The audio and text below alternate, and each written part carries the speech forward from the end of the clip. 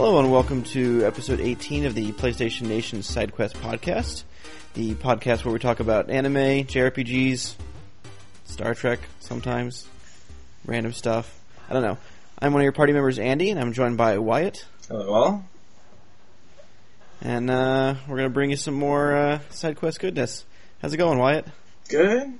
Just, waiting for that holidays to roll around. Yep.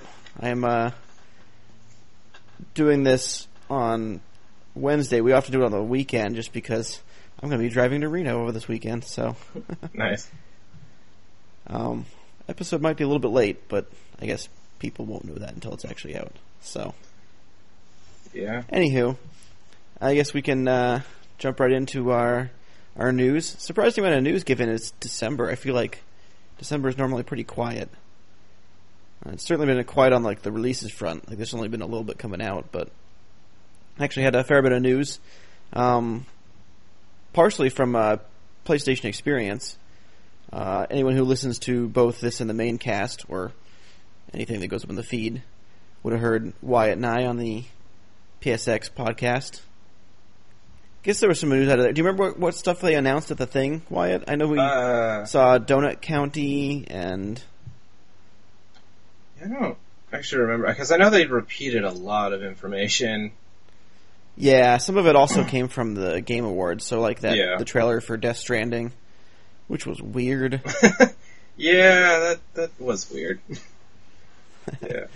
The throat baby and stuff. Yeah. I think, I know there was The Last Guardian VR, which is already out. That was announced there. Right. And Wipeout VR, which didn't talk about it on the podcast, but I actually got to play that on Sunday. We did our episode on Saturday, and then Wyatt wasn't there on Sunday, but everyone else went to the show floor for a little bit on Sunday. I was there most of the day, and I actually got to head back into the press room, and they had Wipeout VR, they had Firewall, they had Detroit, so I actually ended up playing those 3 games back in the press area, and I was pleasantly surprised with Wipeout. I get a little bit VR sick occasionally, especially if I play for more than half an hour, 45 minutes. So I only did 2 races, so not really enough time, but I actually didn't get sick from either of the races that I did, even with, kind of the speed and everything. That's good. I was playing it on a little bit slower speed on purpose, but... Yeah, how did it feel compared to Sprint Vector? I mean, obviously it's less tiring. Yeah, that would, pumping your arms for that. It was kind of weird doing the cockpit view, though, because, I'm used to being able to see people behind me just a little bit, so, when a weapon is about to hit you, you get a little bit view behind you when you're in third person. And so I did the first race in first person in VR, which is cool sitting in the cockpit, but then you're like, oh, I can't see vehicles next to me and whatnot. But then the second race, you can actually still do third person in VR, so you're just kind of floating behind the vehicle, and that was still pretty cool. I actually felt like that might have gotten me sick faster than being in the cockpit. I don't know. I was also on a little bit twistier track that time. Speaking of Sprint Vector, actually, so I went back on Sunday, and I decided I was going to try to go for the high score. Because on Saturday, I did a 2 minute 10 seconds time, and the person who won the prize had a 1:59. So I went back first thing in the morning. I was the first person in line. They weren't even finished setting up yet. And I did it, and I got a 190 or 157. And I was like, sweet. Yesterday's winner was 159. I could probably win. So I went back a couple times. I was still at the top. And then an hour before I was going to leave, I stopped back one more time, and someone got a 153. And I was like, damn it. Yesterday I would have won with this time. Now someone's got to trump me. Yeah. Always in second place, Andy. I know. Yeah. Yep. I mean, another VR game I actually played, but I think we ran out of time, or I didn't talk about it, but I was I got to try out the Zone of the Enders VR remake. Oh, yeah. That was quite something. Yes, it was. Because, yeah, I mean, wow. Being inside of the cockpit view for that game was definitely different than the game is normally. Yeah, because that's normally a third-person mecha game. Yeah. I mean, most of them are, but yeah, it was really fun with the one mission they had. It was like, had you destroy these 5 ships. So it was like to destroy the ships, you summon this giant laser, basically. And so it's like, it was really great because you were sitting in the cockpit and it's just like, as you're like forming the laser around the mech, like you can look around and see it all spawning in and spinning up, and it was just really nice. Yeah, that was another one that I almost didn't play it because I was afraid it was going to get me sick, but I ended up playing it and being alright. They had that, I don't know did you do any grab moves while you were in it? I don't remember. I fought mostly at range on that one. Yeah, because I think when you use one of the grab moves, normally they would like kind of grab the enemy and swing them around, but in order to make it, not a vomit comet, they had like the mech spin around you. So you could like see the enemy spinning around the mech, but you're like still looking forward, which was kind of funny. But that makes a lot of sense. Yeah, an interesting actually thing about reducing nausea and stuff like that was it's like, because like watching the few people in front of us when we were in line was it's like every once in a while the sides of the screen would just go black, and I was just like, that's weird. And so then I was like, I asked the guy, and he's like, yeah, it's like when you're doing like really high speed movement and turning stuff, they've actually like dim like the sides on the screen, and it's like it's noticeable to when you're watching it on like the regular 2D TV with someone else playing it. But yeah, when I got the VR headset on, it's like you don't even notice it because it's like when you're doing that fast motion, you aren't actually looking around as much and you don't notice it, and it was really nice. Yeah, I guess it kind of depends on the degree that they do it with, because Eagle Flight VR is one of the games I picked up for PSVR, and that game does that as well, but I think they do it a little bit too aggressively. So if you move to your head too much or your body too much or whatever, it'll do that kind of dimming on the sides, dimming in the periphery. And in that game, it's noticeable. I didn't notice it when I was playing the Zone of the Enders game either, except obviously on the 2D screen, but actually in the headset I didn't notice it. So I wonder if it's just a matter of like how much they do that. Yeah. Looks like they've got a good handle on it. Yeah. Well, continuing on the VR thing, I did get to play the Firewall on Sunday. I know that was one you were kind of interested in trying. Yeah, I was thinking about it, and I was just like, yeah, I didn't. It's like those reservations filled up instantaneously. Yeah. Well, fortunately, our media badge area, they had a few setups, and one of the times I went in there, there was an open one, so I jumped in, and it's about kind of what you'd expect. A very kind of realistic, I think it was 4v4 kind of shooter, where, one team's got to get to a spot and grab something and then, protect it for a few seconds while their teams kind of prevent them from doing that. So it's one of those kind of realistic, you really only take a few shots before you die kind of thing. But our team, since we were sitting in that back area, there were usually less people playing it, so there were a couple of devs who were jumping in and taking free spots. So, like, after the first game, we're, like, sitting there waiting for everyone to join the lobby again, and the guy who was, like, watching my station leans in and he goes, "Ooh, the best player on the dev team's going to join you guys." So, like, then we jumped in and he was kicking butt with us, but yeah, it was pretty cool. Very, very similar to Farpoint in terms of, like, you have the gun and you can, raise it up to kind of look down the scopes and whatnot. Nice. So that was pretty cool. Was there anything else on Sunday that you didn't get to talk about that you wanted to? I mean, I guess the only other thing was that me and you, we played Brawlhalla for like a little bit. Oh yeah, that was the kind of Smash Brothers-like game? Yeah. Yeah, it was interesting to play that, like, a Smash rules on a PlayStation controller. Yeah. It seemed weird because felt like it was more item based than Smash. Not really items, but like whenever you picked up an item, it would turn into a weapon. And I feel like most of the characters just had like a normal punch and kick, but you were supposed to grab a weapon and start using one of the weapons. Yeah, it was something like each character has like 2 different weapon types. That's like when you pick up this like items that drop, it turns into one of the 2 weapon types that character uses. Yeah. So, and I mean, it's just like, I think me and you just like jumped in without really like looking at controls or too much of anything, and I like doing that every now and then again for some things, just raw experience, see what's like, try stuff out.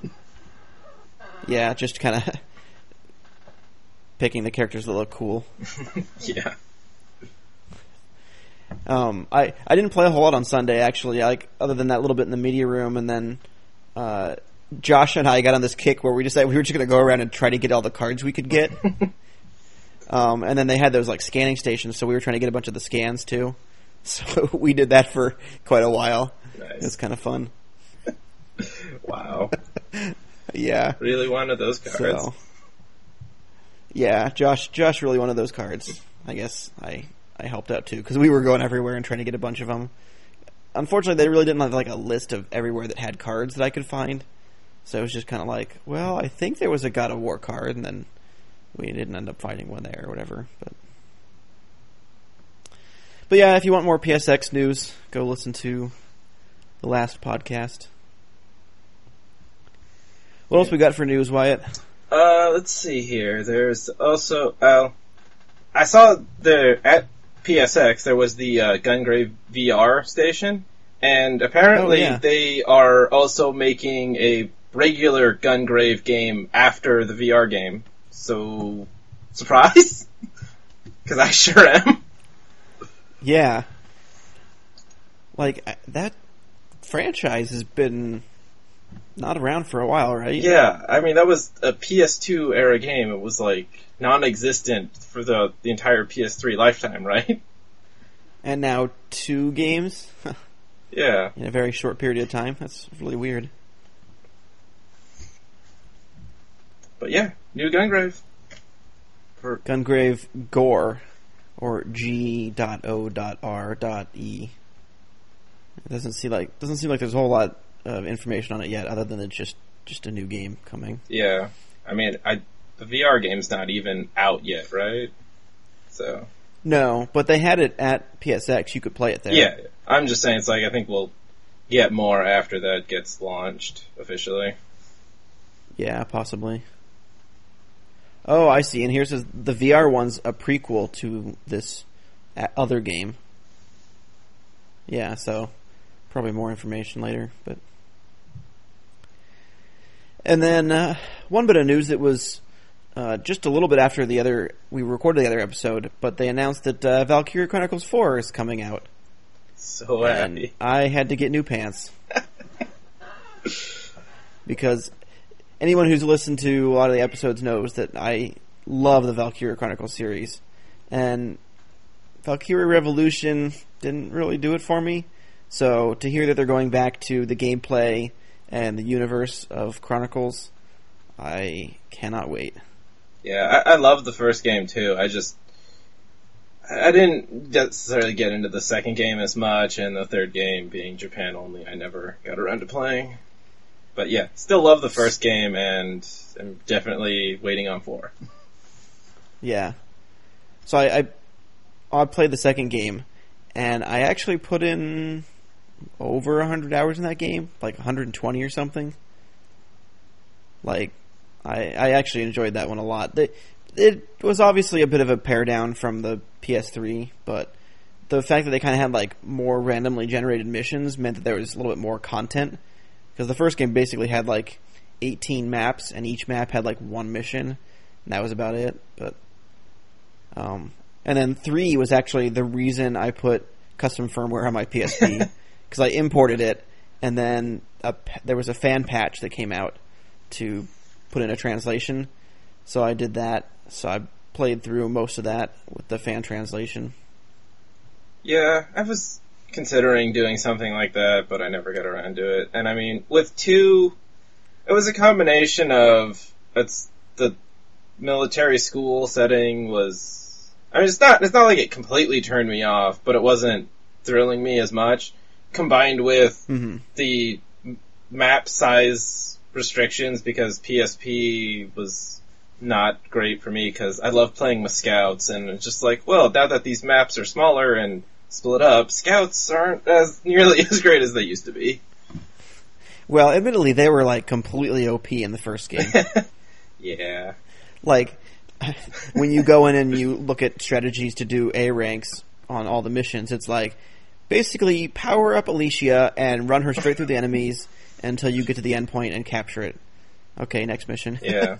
Well, I mean, that was the other thing, was getting ranks was also just purely based off of how fast you completed a map. It didn't have anything to do with how many you killed, so... Yeah, that was kind of weird. I think they actually mentioned in the stuff before that they were going to make adjustments for that so that you can't just rush the checkpoint to get an A rank. Yeah, I think Valkyrie Revolution actually kind of did that, where it was a combination of time and enemies. I don't recall now, but I think they gave you a specific rank on both of those, and then there was some, factor of each of those went into your overall rank. Yeah. All right. What's next? Let's see here. So it's like previous episode, a couple of episodes, we announced Noctis and new stuff. Well, I mean, it's not Noctis, but hey, there's 15 stuff in Assassin's Creed Origin now. Yeah. But yeah, so I mean, I think the biggest thing is like now you can get a chocobo to ride around on in Origins. So that's, yeah, keep announcing 15 crossover stuff. Final Fantasy 15. Yeah. Yeah, that was a very weird crossover. Putting chocobos in Assassin's Creed. I don't know. Yeah. Well, I guess it's a follow-up to when they put Assassin's Creed in Final Fantasy 15 earlier in the year. Oh, that's true. Yeah. And then, we got some good news as far as Persona 5. They announced a couple weeks ago that Persona 5 has now sold over 2 million units, which is very good for the series, as I understand. Yeah. Like, I think even Persona 4 with the remake was less than that. Yeah, that sounds good. I don't ever remember sales numbers on stuff, but, yeah, Persona 3, definitely... was a lot more cult status, so it's like with 4 and 5 it seems to definitely be increasing its audience. Yeah, 5 especially.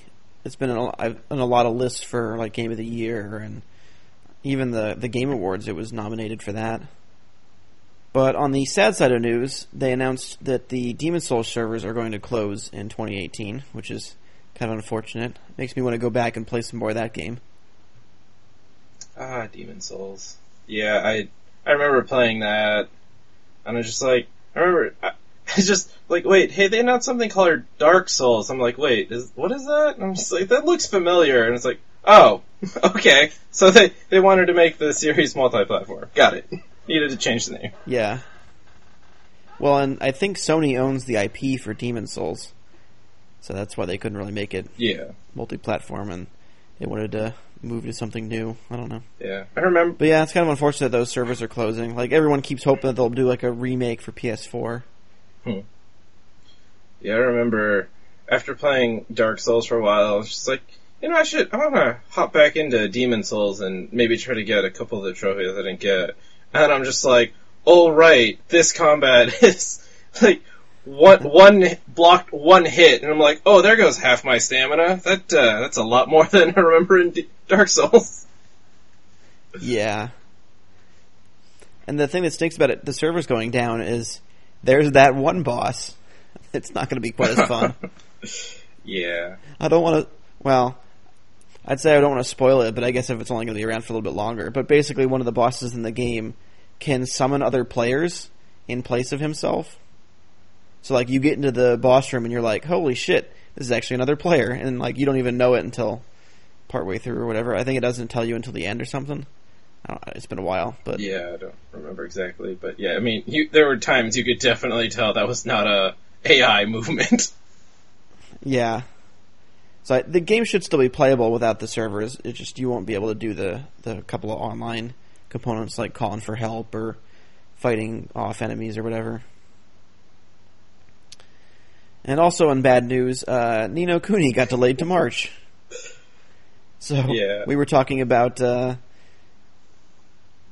it coming out around the same time as Monster Hunter, and Monster Hunter may be getting delayed, which I don't think ended up happening. I think that was just a rumor that was incorrect, but this one is definitely true. Yeah, so hey, you got time for Monster Hunter now? Yeah, I guess I do. Yeah, I don't know. It's like they're talking in that other podcast, like so much coming out in that 2018 window. Spring 2018. Yeah. I'm sad that he didn't put that as the name. Like, we were joking about it, but I don't think he ended up using it as the name. Let's see. In terms of other new remakes, Catherine's getting a remake. Surprise. Yeah. I was very excited to see that, too. Yeah. So, this is, it's the first game redone as well as additional content into it. It's like there's actually a third Catherine named Rin. And I think the biggest thing is that they saw all the people playing Catherine at like EVO and fighting game tournaments, and they are now putting in online mode for the verses, which is kind of funny. Like, they even specifically said, we saw there was a lot of action for this in the international community, so we're giving you guys online. It's like, wow. That's... Gamers actually, got something done. But yeah, that was one of my favorite PS3 games. Just a kind of fun story, and the gameplay was really cool. Yeah. I always wanted to go back and get the platinum, but those randomized towers are really tough. You gotta make some platinums difficult to get. That's true. Well, and then another game coming to PSVR is called Project Lux, which came out, I think it already came out on PC, but the interesting thing about this game is it's actually written by the writer of Spice and Wolf, which is a series that I really enjoy. So I was kind of interested in taking a look at this. I guess it's kind of like some futuristic world where you are playing... you're like, there's someone on trial who, there was a person who was killed, and their consciousness kind of got uploaded in someone else's brain into like this cyber being. So you're basically running this trial and going through the memories of this person that's in this cyber brain. So it sounds really kind of interesting, and I'm curious how it'll exactly play. But it sounds like it's more story based than gameplay based. Which I guess kind of makes sense when they're getting a big name writer like Isuna to write it. Yeah. So is it just going to be mostly just looking around and clicking on stuff and picking dialogue, it sounds like? I think so. All it says is that it's more story-oriented work as opposed to like gameplay or whatever. So I would guess it's something like that, where maybe you're looking for clues or interacting with people or whatever. Yeah, sounds interesting. Nice sci-fi stuff. What else we got? Anything else news-wise? Let's see. I think the My Hero Academy is getting a game, as well as also confirmed a new season, thankfully. I figured you'd be pretty excited for that. Yep, can't wait.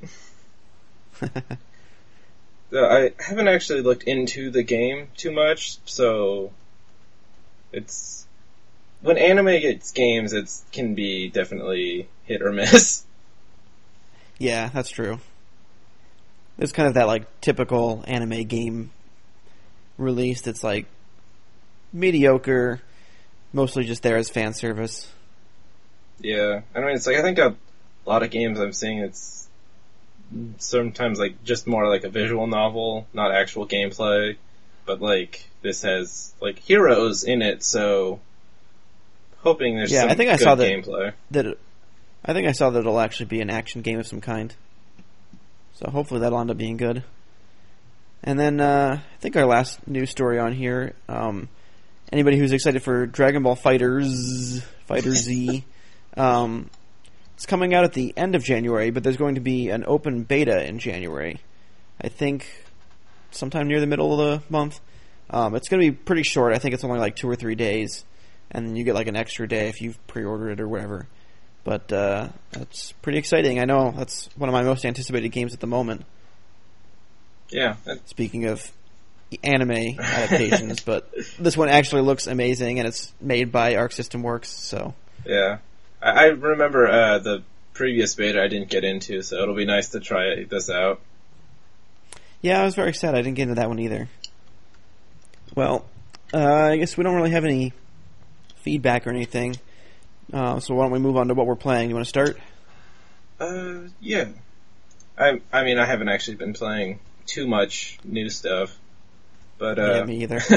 I mean, biggest thing I guess was that I mentioned in the last one that I'd like started getting back into Horizon Zero Dawn, and I beaten the main story now, so yeah, it was really fun game. I mean, especially as I commented, as I was like starting to get used to actually like using all of my inventory instead of hoarding it, because I do that so much.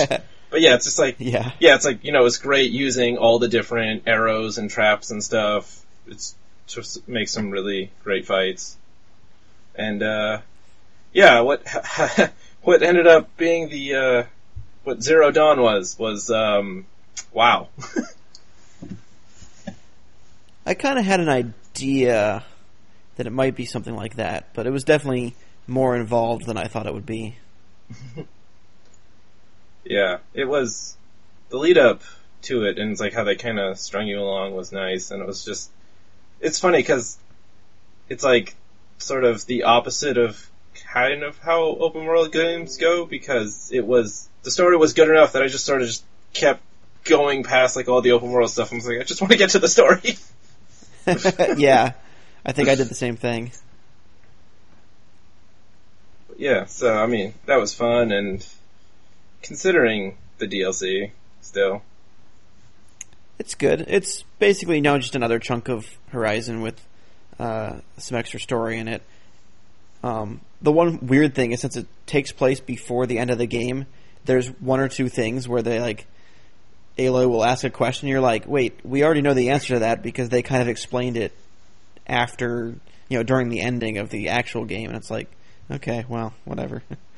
Yeah, that's always the weird part. It's like DLC for open world games that can't take place after you beat it. That's open world games for you. Yeah. And, of course, some new enemy types in the DLC and stronger versions of the old enemies and stuff. So, I think it's worth checking out if you liked the base game. Yeah. At this point, it's more of, like, making sure I have the time. Oh, yeah. For sure. Yeah. Speaking of DLC, Destiny 2's first DLC pack came out, the Curse of Osiris. Yep. And, wow, did that spark a lot of discussion. Yeah, it did. I'll just talk about at least that it's just like, for what story was there, I enjoyed some of it, or I enjoyed it. Wish there was more. Wish we found out a little more on the Vex, but I enjoyed it at least, as well as the new raid layer that they came out with. It's short, but most of the encounters are actually really well done, and it's really fun to play. I'm sad that I still haven't gotten a chance to do that yet. I keep being busy whenever people get together to do it. Yeah. It's funny, for Destiny raids, I was like never like, hey, I've never been one to try to like get like the world first clear or play it on launch, but it's funny because it ended up happening that it was like, I took that Friday off because I was going down for PSX, and it just so happens like, hey, that's the same day the raid layer comes out. So yeah, I actually joined up with Destiny Dave. Yeah, Dave and Palmer to do the raid when it first launched. But yeah, it's like we got all the way to the final boss, but then it's like I had to leave to head down to PSX. Mm-hmm. But yeah, can't remember if how soon they managed to clear it afterwards. I think it took a few days. Yeah. I hear that the boss in that one's a little bit tough. Yeah, it requires a lot of coordination. As well as also, I think, it's like, yeah, you can start the raid without needing to increase your power level too much. But once you get to the final boss, you really need some higher power level to reliably DPS him. That's kind of how a lot of the raids are. Like, the earlier encounters tend to be lower level, and they ramp up there as you get to the boss. Which is nice, because then you can at least get some drops from the encounters as you lead up to the final boss. That's the weird thing about the Destiny 2 raid, though, is that you can get a few drops, but you also get a lot of those coins that you can't spend until you actually beat the raid. Yeah. Which I think is a little bit, like, antithesis of what they were trying to go with it, but I don't know. Yeah, that was at least for the first raid, which I think they actually, in a patch note, they said that it's like, hey, this guy is available to you now, even if you haven't beaten the raid.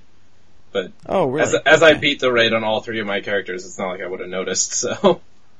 Well, I still haven't made my Warlock, so I guess I will find out if that's true or not. Yeah, as well as, I mean... if I ever do that. This is also kind of one of the problems, is that the new raid layer still gives you the same tokens as the first raid, as well as the vendor doesn't change and doesn't give you new drops from the new raid, and yeah, it's very disappointing. Unfortunate. That, I mean, I could talk about their whole token system and everything, but I don't know that I want to do that. Yeah, like you said, it's been a pretty volatile community recently. There are a lot of people who are very, very, very upset, some people who are just kind of upset, and some people who are... I guess there's a few people who like it. Yeah, I mean, it's like Destiny 2, it's just... I play it with friends, that's how it's fun. I tried playing a couple, like looking for group games, and it wasn't as great. Yeah. Well, I guess the one thing that people didn't like about the expansion is that there wasn't a whole lot of content, but I feel like they kind of were spacing it out, because there was the patch that had the new content, and then like a week later there was the patch that had like the Masterwork stuff, and then just a couple days ago they launched the Dawning stuff. So it's like, I think they learned from when Destiny 2 itself launched, they didn't have enough of the stuff kind of spaced out. And so whenever, they kind of had a lot of drop-off of players, and I think they're trying to keep people around a little bit longer, have reasons for people to check back in every week. Yeah, I mean, I think that was more... not sure if... It's weird, because, like, I think I don't even know if Masterwork Weapons was, like, planned, or just sort of, like, we need to think of something to give endgame players more to do, and it's just like, we can't get this out on patch day of the DLC, but we can get it out like in a week. Yeah, maybe that's true. Yeah, it's such a mess. And then yeah, it's it's funny because like I could have played this at PSX, but I actually ended up playing the Monster Hunter beta at home because the line for it at PSX was so long. Yeah. But yeah, it's Monster Hunter World is very nice in that beta. It felt like regular Monster Hunter. It's like, yeah, the Greatsword felt really nice to use again. It's like, I actually get like 3 different charge attacks. So it's like, can really dish out the damage. Mm-hmm. Yeah, and it's also nice that, playing that whole like open world or open maps, really, now that you don't actually have zone loading screens between transferring zones in the map. And, did you manage to get to play it? Yeah, I did. What'd you think? I definitely liked how it controlled and played. My only real complaint is that they had these big old maps, and I felt like I was so pressed for time I couldn't really explore them. Yeah, I can see that. So I don't know if that's just how they had it for the beta, or if the main game will also have, like a 20-minute timer. But like, so there were 3 missions, and on the second one of the times on my way to the guy that I was supposed to kill, I kind of got involved in combat with some other guys. And I was like, I fought them for a little bit, and then once I had killed them, then I moved on to the main boss, and then I ended up running out of time to fight him. Like, I got him down to where he was limping, and the timer ran out, and I was like, well, shit, do I just have to ignore everything except for the boss of the, that area? It was kind of a little bit annoying, I thought. Yeah, that's just something for the beta, because I think I also remember hearing this as sort of repurposed, like, press demo stuff, too. And that, like, in the main game, at least I'm pretty sure, like, all the previous games, you do have a time limit, but it's 50 minutes, not 20. Oh, okay. So, it's purely for the demo that the time limit was short. As well as it's like also they mentioned that it was just for the demo that you had to use really convoluted stuff to create player groups, but the codes they had you use. Which, I ended up not doing any of the online because since I was at PSX, I only really got to play it that one day. And I was just like, all right, I'm going to hop on, play a couple, and then I had to like go do something. I don't remember. Yeah. But they said that that's not going to be the case for the main game. It was just the beta, which, thank God. Okay. Well, if that's the case, then that's definitely a lot better. It also didn't help when I didn't beat the guy in time. I was playing the bow, and I feel like that was more of a support kind of weapon set than a damage-dealing weapon set. I don't know.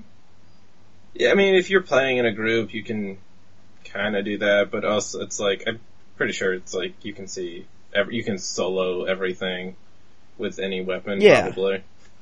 It's like knowing the crazy... Like, obviously, like yeah, it's just the crazy things you can see people do if you watch some of those videos, but yeah. Mm-hmm. Yeah, like I said, I got him down to where he was limping. It was just, compared to a couple of other weapons, the bow wasn't doing a whole lot of damage. And it seemed like there was different ammo types I could switch into that would do different effects. So I was like, oh, maybe I'm supposed to be more of like a support with this, helping out a group when I'm playing online, as opposed to doing it, solo. I don't know. Wait, were you using the bow or the bow gun? I thought it was just a regular bow. I don't remember. Yeah, might just be me with the thinking the terminology of the game. It's just like, the bow gun uses ammo, and the regular bow, it's like, it's technically ammo, but it's more like coatings that you're coating your arrows with instead of like ammo you're loading a bow gun with. Oh, okay, yeah. I think it was the coatings then. Yeah, because it's using the like coatings is definitely how you deal the right, like, maximize your damage and stuff. So if you weren't 100% on using them, it might have definitely reduced your damage. Yeah. Yeah. But yeah, it was really cool. I liked how it played. Yeah. I've like never really touched a ranged weapon in that game too much, because playing on portables, I've never really been able to adjust the camera too well with them. But on the PS4 now, I didn't get as much time with the beta, so I didn't try a ranged weapon, but I will give one a shot once the game comes out. But yeah, other than that, I've mostly been with Greatsword, and love that Greatsword. Is that it? Yeah. Been playing anything else? I mean, I'm playing 14, but there's not really much in there that's new. You're playing something on the Switch, right? That Switch thing. Yeah, I did pick up the new Xenoblade Chronicles. How was that? Polarizing. Yeah, it's the main character can get very annoying at times, but combat is when you first start out, combat's pretty slow because you have to build stuff up. But once you get far enough, you get enough options. Combat can actually have a nice flow to it, and you can feel really great when you get stuff off. But yeah, the story. There are some interesting parts to the story, but then you have like anime protagonist stuff that the main character does, and then it gets not as great. Yeah, it sounded to me like the story is very Tales of. It's like the generic anime Tales of stuff. But that was just my impression from watching a couple of videos. Yeah, I don't know. I mean, I'm not as far into it right away, but right now, but yeah, I mean, hopefully it can. As I said, there are some story beats that are interesting, and there's, it's like, hey, these characters definitely know something that they're not telling you, and I wish they would, but. Well, so I've been playing. Obviously, I played the Monster Hunter World beta and talked about that, and then, as usual, playing DJ Max Respect. In fact, just before we started recording, the new DLC dropped, so I downloaded that, and I played like 2 songs before we started recording. Nice. And then, still been playing Knights of Azure 2. I finished up my review of that just a few days ago. Definitely didn't enjoy it as much as the first game. It's okay, but the way they kind of rehashed a lot of the same story beats, and the unique parts from the combat were taken out to make it a little bit more generic. So it's still an okay game. I liked the first one more. And then I've been playing a bunch of Valhalla as well, which is that cyberpunk bartending game. And that's been really fun. I've been really enjoying that. So obviously there's not a whole lot of gameplay to it, because it's basically just, someone asks for a drink, you can make a drink. Sometimes they'll ask you for like a type of drink, and you have to figure out what you think they would like.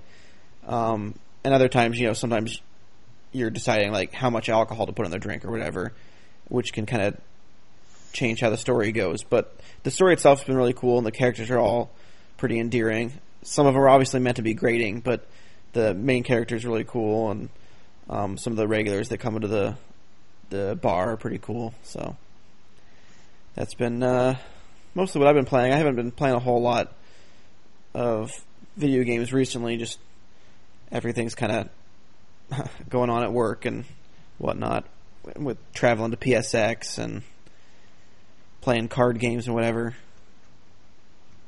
The one of my most anticipated Magic expansions came out recently, which is Unstable, and it's actually kind of like a joke set in that it's a set they can do stuff they can't do in normal cards, so it's not tournament legal, but it's been really fun. I played that a few times already. Really enjoyed that. But that's about it for what I've been playing. So I guess we will take a quick break and come back with what we're watching and anime of the month and stuff.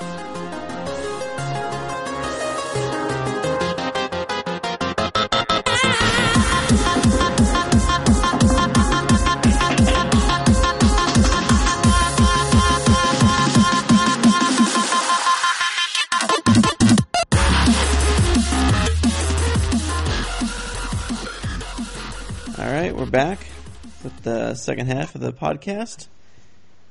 And I guess we'll start with what we're watching. And I'll go first this time. So, mostly watching the same stuff as last episode. Still kind of just watching the weekly shows. Pretty much everything's been pretty good.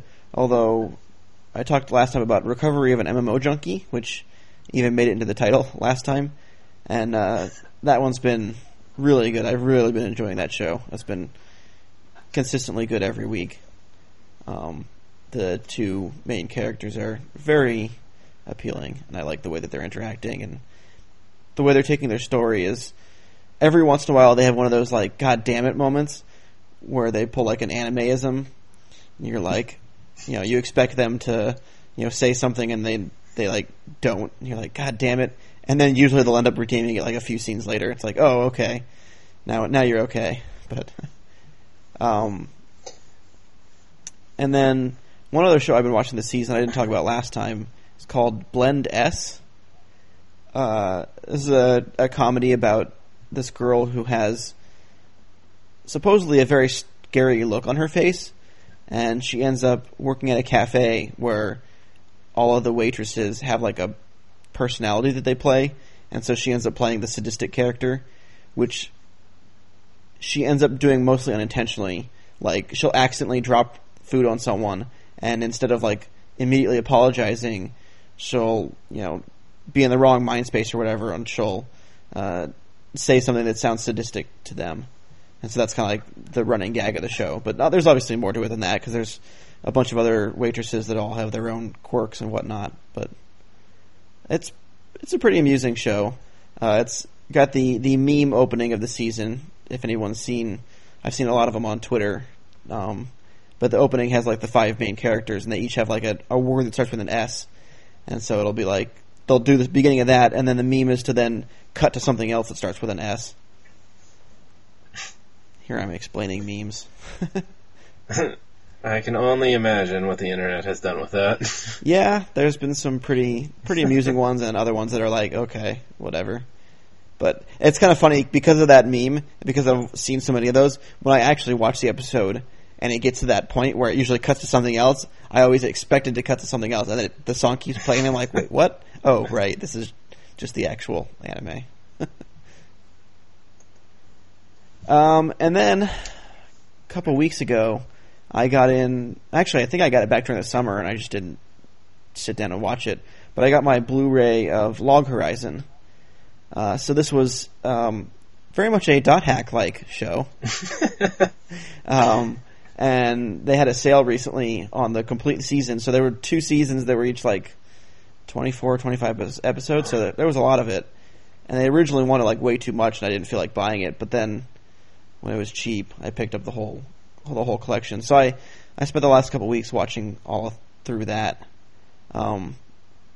It's one of those like MMO shows, except in this case, everyone kind of gets transported to the MMO, and they don't know exactly why. So it's not like they go into the MMO like Sword Art Online. In this case, they're like physically there, and no one's quite sure how they got there or how to go back or whatever. And the interesting thing about the show compared to like Sword Art is that they really go a little bit more heavy on kind of the societal and the personal like ramifications. So like at the beginning of the show, a lot of people are understandably kind of upset because it's like, okay, they're not at home anymore. They're away from the people they care about, and a lot of people are depressed. And on top of that, like the food doesn't taste like anything, and you don't really need to do anything all day because you get enough gold from like beating a low level monster to sustain yourself. So like a lot of people are in like this funk, and so like one of the first arcs in the show is the main character kind of forming a society within the game, which is kind of interesting. The only thing I really have a complaint about the show is that the pace can be kind of glacial at times, especially in the second season.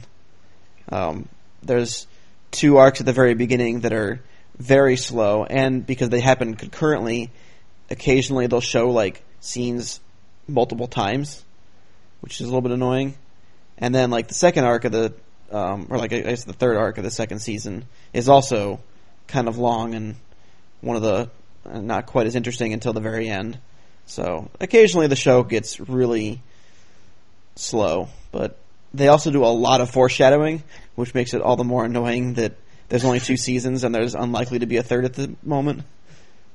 Yeah, the news behind this series is weird. Yeah, the guy who the guy who wrote the source material got arrested for they thought he was evading taxes or whatever. Yeah, it's like, he got arrested for apparently evading taxes, but now, I think it was recent news came out that he might not have been doing that intentionally, he just sort of screwed up. Yeah. Which, it's like, okay, so maybe he'll just be able to pay it and get out, but then the other problem with that is that, oddly enough, it's like, I think a lot of Westerners might not realize this, but Log Horizon actually airs on a government-run channel. Yeah. In Japan. And even if he just sort of did this tax thing by mistake, it might have not have great relations with the government, so it might not be going back on that channel. Mm-hmm. So, I don't know, it's weird to say. And I mean, it's even weird. It's like with season 2 also, it was like it actually changed studios. I don't remember who did season 1, but you definitely remember who did season 2 because it was Studio Dean.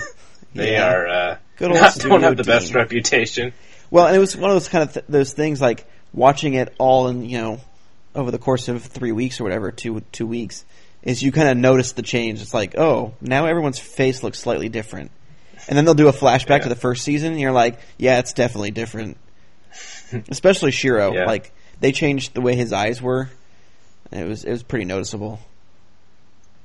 Yeah. One of the other changes, like, the reason actually it changed studios was because the person behind the series, the first season actually, like, I'm sure the right way to say it, it's like they changed the story a little bit, like not a lot, but just sort of the pacing or whatever of like what it was in the original light novels, I think, so that it actually better fit for TV.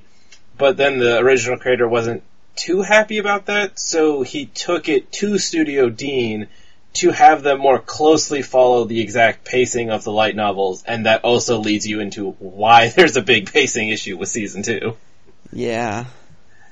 So, meddling creators. But yeah, I mean, the stuff I do like of the series is just that it's like, they very much play up the fact that you are in a world that is based on a video game, and not just, like, trapped in, like, a regular fantasy world. Yeah, like, for sure. You can die and then just get revived. It's like there's some, they talk about later how that might actually have some consequences, but it's just like, it's not just, hey, you die and, well, you're dead. Yeah. It's like, it's an actual video game mechanic. And also, like, I love it. It's like one of the early arcs deals with, it's like one of the first arcs deals, like, with an actual, like, big fight at the end of it. But, like, the next arc, instead of actually fighting, like, with swords and all that stuff, the fight takes place with, money and permissions management. Yeah. That was definitely a weird ending to that arc. I was like, wow, that's... Yeah, so I was just like, I did love Log Horizon a lot for how it actually played with the fact that it's a video game world and there are all these actual mechanics in a video game world. Or like at one point one of the characters like tasks another character, like, alright, these people are low level, you need to train them, and the guy's like, so I can just go power level them, right? He's like, no. We actually need them to learn how to, fight. Like, oh, damn it, I can't just power level them. Yeah. Yeah, because that was the other thing, too, is, like, people sort of needed to relearn how to fight, because, like, menus still existed, but it's not actually how you use skills. Like, you actually had to physically, like, use your body to use the skill instead of just selecting in a menu. So, yeah, that was, like, one of the big transitional things people were doing in the beginning. Mm-hmm. The show also has, like, a huge cast of characters. It just gets, like, bigger and bigger as the show goes on. Yep. And it also makes you question people who wear glasses. Yes, that is true. Everyone who wears glasses in that show is incredibly conniving. Or at least that's what the other characters feel like. But yeah, it's a pretty interesting show. I enjoyed it the first time around, and I enjoyed rewatching it. So here's crossing my fingers that at some point, at the very least, he can, keep writing the books so we can find out what was happening. Because near the end, there was some kind of crazy stuff going on. And I actually started reading a couple wikis just to see, like, what happens to some of the characters. And because with all the damn foreshadowing in it, it's like, well, where the hell is this going to go? And so it was kind of cool to read some of that. And there's not a whole lot past what they animated, so it would be nice to get some more books, too. Yeah. Oh, I was mentioning one other thing about it that was great, playing with game mechanics, and they actually address of what happens if you transport everybody into the actual MMO. What happens to bots?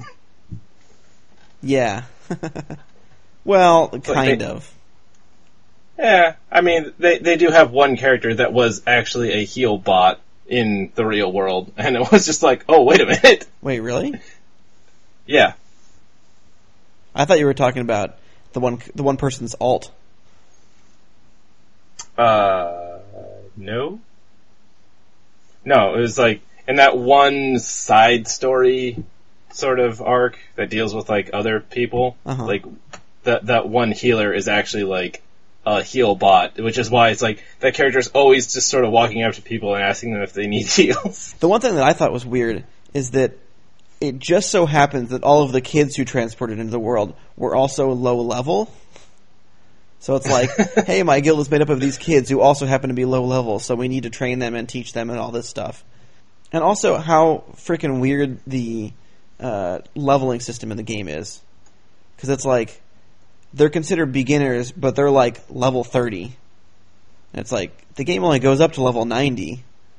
You'd think that by level 30 you'd know how to basically play the game, but apparently they're still like complete idiots who can't play anything. Can't, form a party. Which I always thought was a little bit weird. Yeah, well, I'm not as sure about other MMOs, but, I mean, comparing it to 14, like, the base game, you only got up to 50, so, I mean, at 30 you could still be playing main story and not know as much, but it's just like, past 50, every 10 levels is an expansion worth of levels, so it's kind of comparable to those first 1 to 50, so it kind of goes on a big curve there. Mm-hmm. So I can imagine it being the same thing, because like it's not like this was a new game that this happened to. It's like, in fact, even like this whole happens like when a new expansion comes out. Yeah, I think at some point they said the game had been around for like 8 years or something. But yeah, that's a good show. That's about it for Animu. I mean, I've seen Star Wars twice. I've seen that as well, yeah. But it might be a little too soon to talk about all that spoilery stuff. Well, I wouldn't talk about spoilers, obviously, but I will say I enjoyed it, and I enjoyed it more the second time, too, except for one part, which kind of drags the middle of the movie, but don't want to spoil much, so I will leave it at that. Yeah. I guess I will also just say I enjoyed it, and I just go into it with no expectations. Yeah. Yep. But yeah, for me, I'm still watching everything I talked about before, but I also managed to pick up a couple other things that finally managed to start watching. One of them being Land of the Lustrous, which I'm about to explain it, and it sounds weird as hell. If it's the one I think it is, then yes. It's like, so sentient gems live on the planet Earth and are fighting off aliens from the moon that are trying to capture them. Yeah. I mean, I was like, I read that description, I was like, what? What is this actually about? But, yeah, I mean, like, the first couple episodes, also, it's like the main character you follow is not the most go-getter of them, so it can be a little slow in the beginning, but, yeah, watching the main character, like, actually learn stuff so far of, like, and grow is been actually really good, and another polarizing thing about the show is that it's actually 3D CGI animated instead of like the traditional 2D stuff, which I know can also be a point for some people. But it has like a really weird like rendering style to it to make them all look like they're kind of, the gems or crystals or whatever. Right? Yeah, it really comes out on their hair that where they're like gem, like you can really tell they're gems. Are also when they break apart from various things, be it combat or the fact that some of the gems are just really weak gems. So even just sort of trying to pick up something heavy, their arms just sort of come off. What? Okay. Yeah. I mean, generally they don't. They know, like, their own... Like, they talk about hardness. Like, the diamond is a hardness of 10. And, like, the main character's a hardness of 3. So they have power levels built into the show. Yeah, kind of. I mean, it's based off of real gems. Yeah, so. yeah. Power levels with a real-world analog. Yeah. I mean, one of the other interesting parts is that because they're sentient rocks, they are immortal. But their memories are actually stored throughout their entire body. So, like, there's actually worry, like, if someone, like, lost an arm, that is, I mean, they can kind of remake it from certain things, but there is, like, that's like, okay, well, you might have actually just sort of forgotten about a couple people, because those memories were in that arm. Weird. Yeah. But yeah, I mean, as I was saying, it was like the 3D animation, it's definitely the best I've seen so far, watching like the few shows throughout the years. Like, I think the first 3D one I really watched was Knights of Sidonia, which, when they were in the mechs, it looked perfectly fine, though a lot of mechs nowadays are 3G animated, or 3D animated. Yeah. But, sometimes when there was just the actual characters walking around, it could get a little awkward. And then, I think the only other one I really watched was, how did you pronounce that? Bubuki Baranki? I think it was. You didn't watch that one with the submarines, did you? Oh yeah, I knew I was forgetting one. Yeah. Yeah. Which... How was the name of that show? On the name. Shay, we need you. Yeah, I mean, Or the hilarious part is that like... Yeah. Well, I mean, the best part is that we, in our guild, or free company, in Final Fantasy XIV, like, we have like 4 airships for stuff. We named all the airships after the submarines in that show.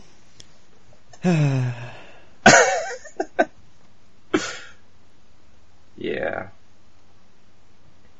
But yeah, I mean, there are times when I'm watching it that I honestly don't remember that it's CGI animated. Mm-hmm. Which, yeah, it's really nice to see that technology has progressed. But yeah, I would definitely recommend the show. It might seem a little slow in the beginning, but yeah, it's definitely really gets going. Let's see, what else am I watching? Oh, here's an interesting series that Garo Vanishing Line, and that this didn't start out as an animated series. It actually started out as a live-action show. Really? I knew it was a continuation of something, but I didn't realize it was a continuation of a live-action show. Yeah, I mean, continuation, I don't know is the right word, because it's just sort of like the same themes, but different setting and people. Oh, okay. Yeah, I mean, the first animated show came out 2 years ago, but the live-action show, I think, was like 10 years ago. But yeah, anywho, it's about, they're, sort of, I guess, demons or whatever. They're called horrors from the netherworld. And they, try to prey on, like, the darkness in people's hearts, take over their bodies. Persona? And, not quite like that. But, yeah, so, they enjoy eating humans. Not a great thing. But the heroes are called Makai Knights. The biggest one being Garo, the Golden Knight, because his armor is all gold. Go figure. But yes, this one actually is set in a fairly current times New York setting. Which, I mean, the previous one I watched was in, like, Spain during the Inquisition, so kind of a big difference in thing. Yeah, I would not expect that. But yeah, so this one there's actually some sort of mysterious organization or place called El Dorado that they're currently trying to figure out about. Seems to be the biggest thing right now. Like, one of the main characters, like, their older brother was, like disappeared, and that was the last clue that she had. So she's been looking for it, and kind of starts running into these Makai Knights. And yeah, it's some pretty good combat as well as themes. But yeah, it's just really interesting when you think it's like, wait, this was a live action show. Then the last thing is technically anime. I'm not going to get into the justifications, but Ruby. I don't know if anyone's heard of this, but it's actually by Rooster Teeth. We've talked about it on here before, I think, haven't we? I don't know. I mean, it's in BlazBlue now, so true. But yeah, it's they're on their 5th season now, which is it's picking up right after the 4th season, which that 4th season dealt with a time jump because something big happened, and the characters are still kind of scattered after the events of the end of season 3. And season 4, they're starting to pick the pieces back up, and season 5 sees them actually getting back together, meeting up, which is nice to see characters interacting with each other again. But yeah, do really enjoy the action in that show, which has a very good rhythm to it, some very crazy things happen in that show. Like, the main character has a scythe that transforms into a gun, and she also can move really fast.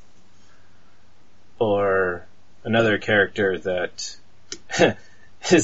gets powered up when they get hit by lightning, and also has a grenade launcher that also turns into a hammer.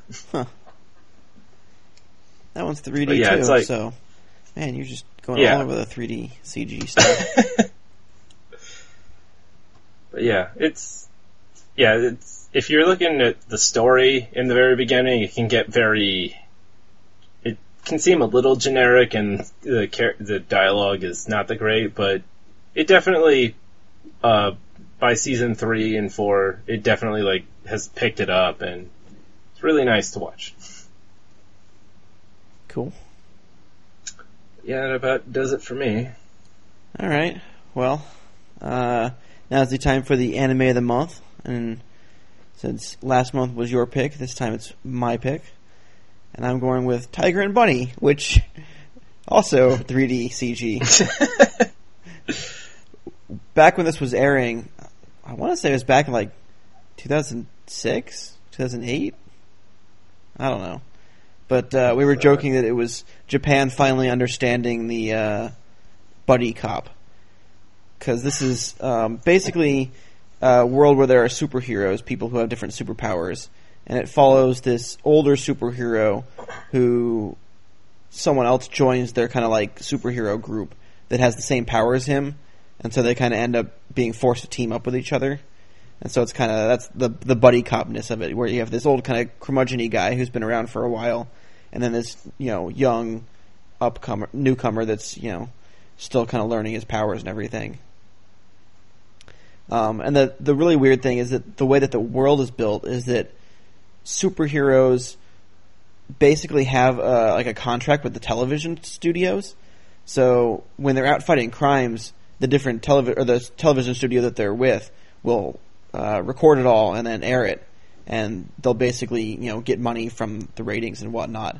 Which is also kind of funny because if you watch it, the broadcast version, all of the superheroes have armor that have logos on them, and they actually I think got different companies to. I don't know if they actually paid for the sponsorship in the show, but it's kind of funny because all the logos on the characters are, real companies. So Bandai is on one guy's shoulder, and I don't know. I forget what else is on everything else, but they all have, these different real-world logos on their armor, which is kind of funny. Part of the thing that got me thinking about the show, though, is that it recently got added to Netflix, and they actually went back in and took out all the logos on the armor. What? Yeah. So I don't know if they re-rendered every episode without the logos or what, but it's just kind of funny. I don't know if they just couldn't. Some companies we don't want our logo on Netflix or something. But yeah, all of the advertising on the armor is gone. But yeah, it was a good show. It's obviously joking about the buddy cop thing, but it's also unique in that there aren't a whole lot of anime that feature like a single dad as a protagonist. But hey, here's Kotetsu he has a daughter and he's single and this old guy. So it's kind of like the antithesis of a lot of what you would normally see in anime, and especially in an action anime. And there's obviously a lot of fighting because it's superheroes and everything. But it's a really fun series. The characters are all and really interesting and fun to watch, and the plot is kind of so-so, just kind of normal superhero stuff, different villains that have different plans for doing things, but it's really kind of the interaction between especially the two main characters, who are obviously nicknamed Tiger and Bunny, who kind of carry the show. It's also got a lot of female fans who like to ship the two of them together, because of course it does. Of course it does. Yep. Yeah. So, Anime of the Month, Tiger and Bunny. It is on Netflix and I think a few other services, but recently got added to Netflix, so give it a shot if you want. I want to say it's like 20-something episodes, so not too long. But yeah. And then, because it's the last episode of the year, I figured we could do Topic of the Month and maybe just toss out one or two Game of the Year or Anime of the Year. So, got any thoughts, Wyatt? Game of the Year? I mean, I guess I'll just go with, this is sort of my Game of the Year, just because I don't want to pick some of the bigger stuff. But I kind of forgot that it came out, because it came out in January. And I mean, technically it came out in Japan last year, but it came out for us in January. But Tales of Berseria. Okay. Which was, it was just really, I just really loved that game because it was like an JRPG that had actual, like, some good fantasy elements in it, or fantasy story. Mm-hmm. And honestly, up until that point, I just was like, felt disappointed by a lot of the JRPGs I'd played on the PS4 up to that point. And yes, I'm including Final Fantasy 15. Yeah, I mean, 15 just never really did it for me, and I mean, a lot of even the previous Tales games were also not that great lately. That series can fluctuate wildly. Yeah. Yeah, I mean, Tales of Berseria just had really, really good story for me, and the gameplay felt actually more intuitive than the previous game, which just felt more like a chore, because, my god, the amount of skills, or passives that you could put on your equipment and how they interacted with each other was a nightmare to deal with.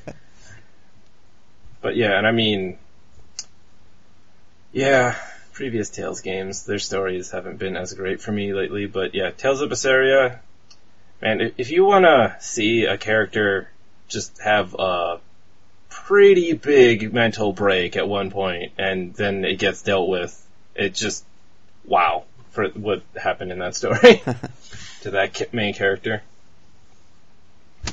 But yeah, I mean, I just really did like that game, and actually kind of forgot that it was this year. Yeah, this year really had a lot. Like, I did a tweet a few days ago where I put in my top 10, and I was like, man, I forgot this game came out this year. Oh, I forgot that game came out this year. Oh, and that too? Jeez. It was a pretty loaded year.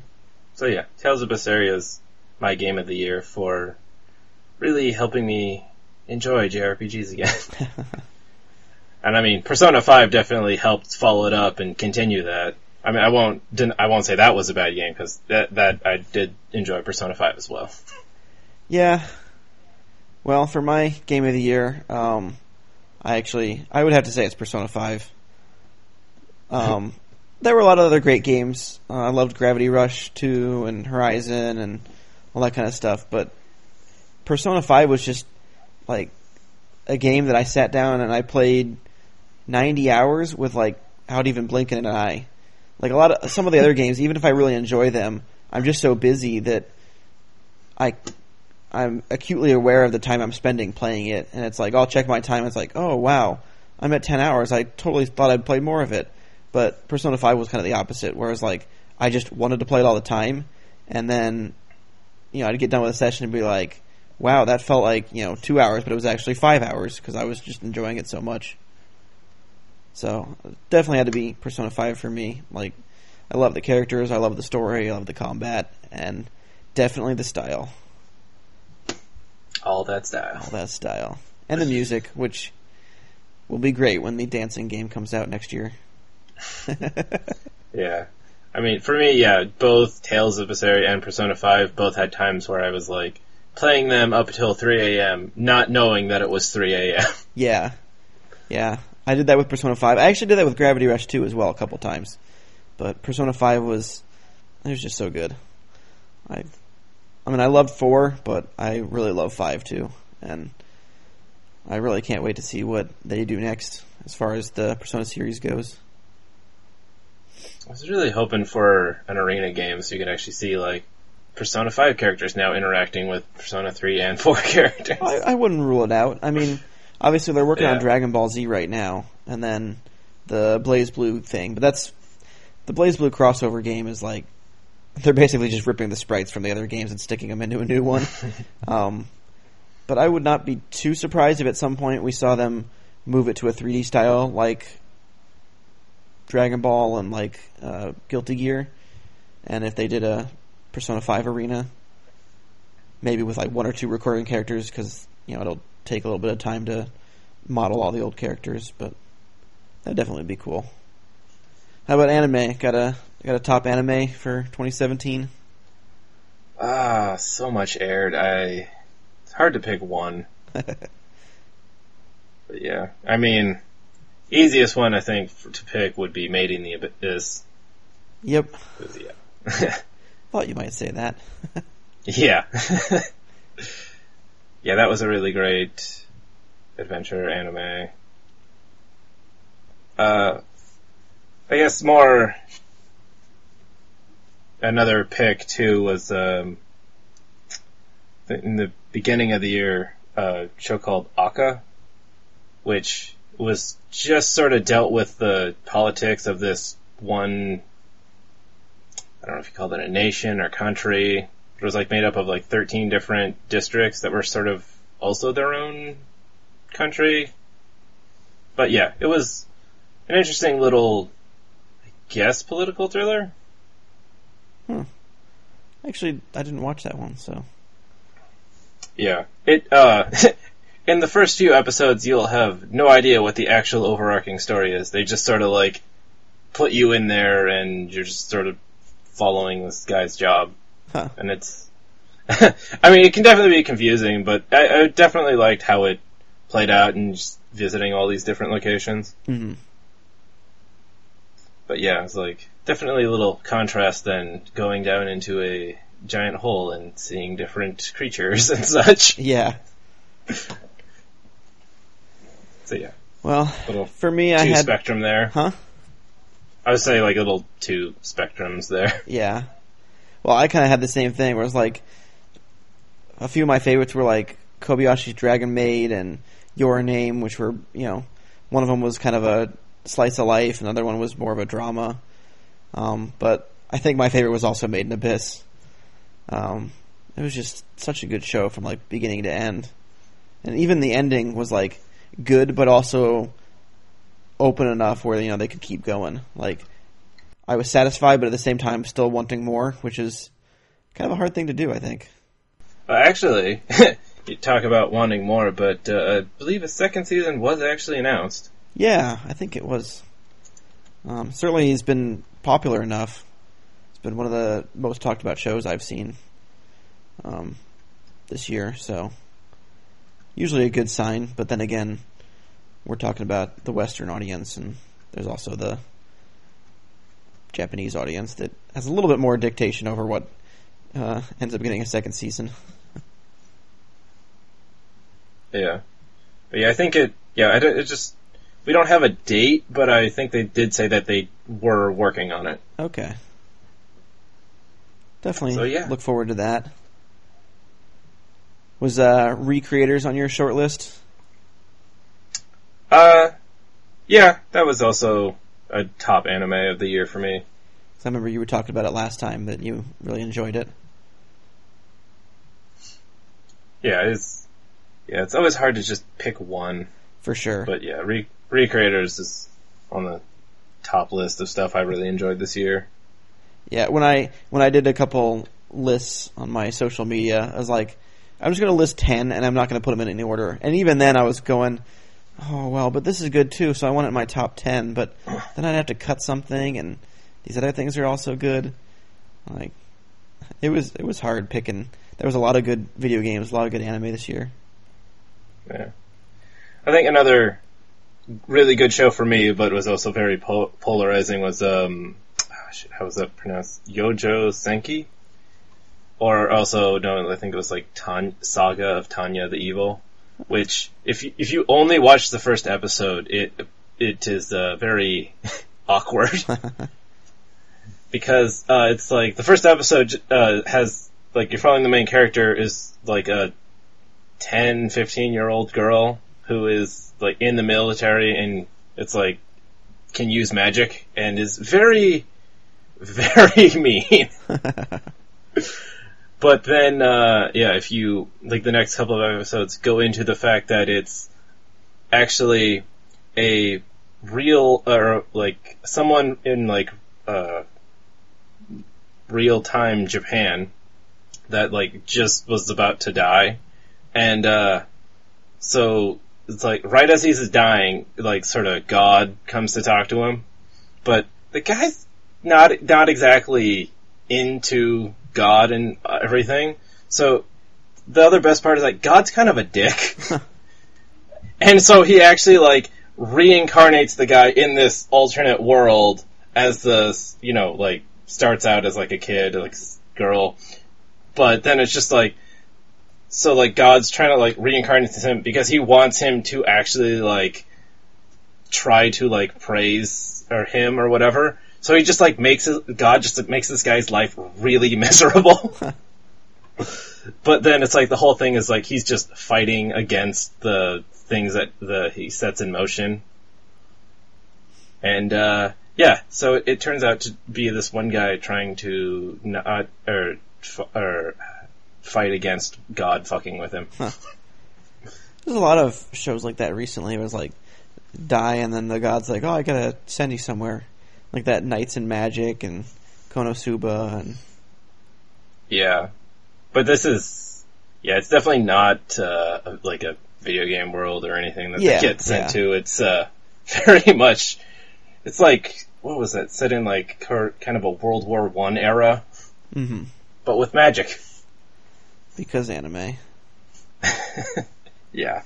I definitely remember seeing the reactions of a lot of people dropped it after the first episode, but it's just like, yeah, if you actually, like, kept watching, it was like, whoa, what the fuck? Cool. Well, I guess we can call it for the episode then. It'll be a little bit of a shorter one. So if you want to get a hold of us a few different ways, you can, of course, go to the Twitters, and we have the @SideQuestCast. There's also the email, sidequest@psnation.com. This post will be on the main PS Nation page if you found this somewhere else. You can always leave us a comment there, or go to the forum. I apparently forgot to put up a thread for the last episode, so I will try to remember that this time. And if it is up there, you can comment there, and we will read it. Maybe end up on the show or something. But until then, I guess get out there, play some games. Have a great end of the year, great holiday season, and see you in 2018. Yep. See you next year.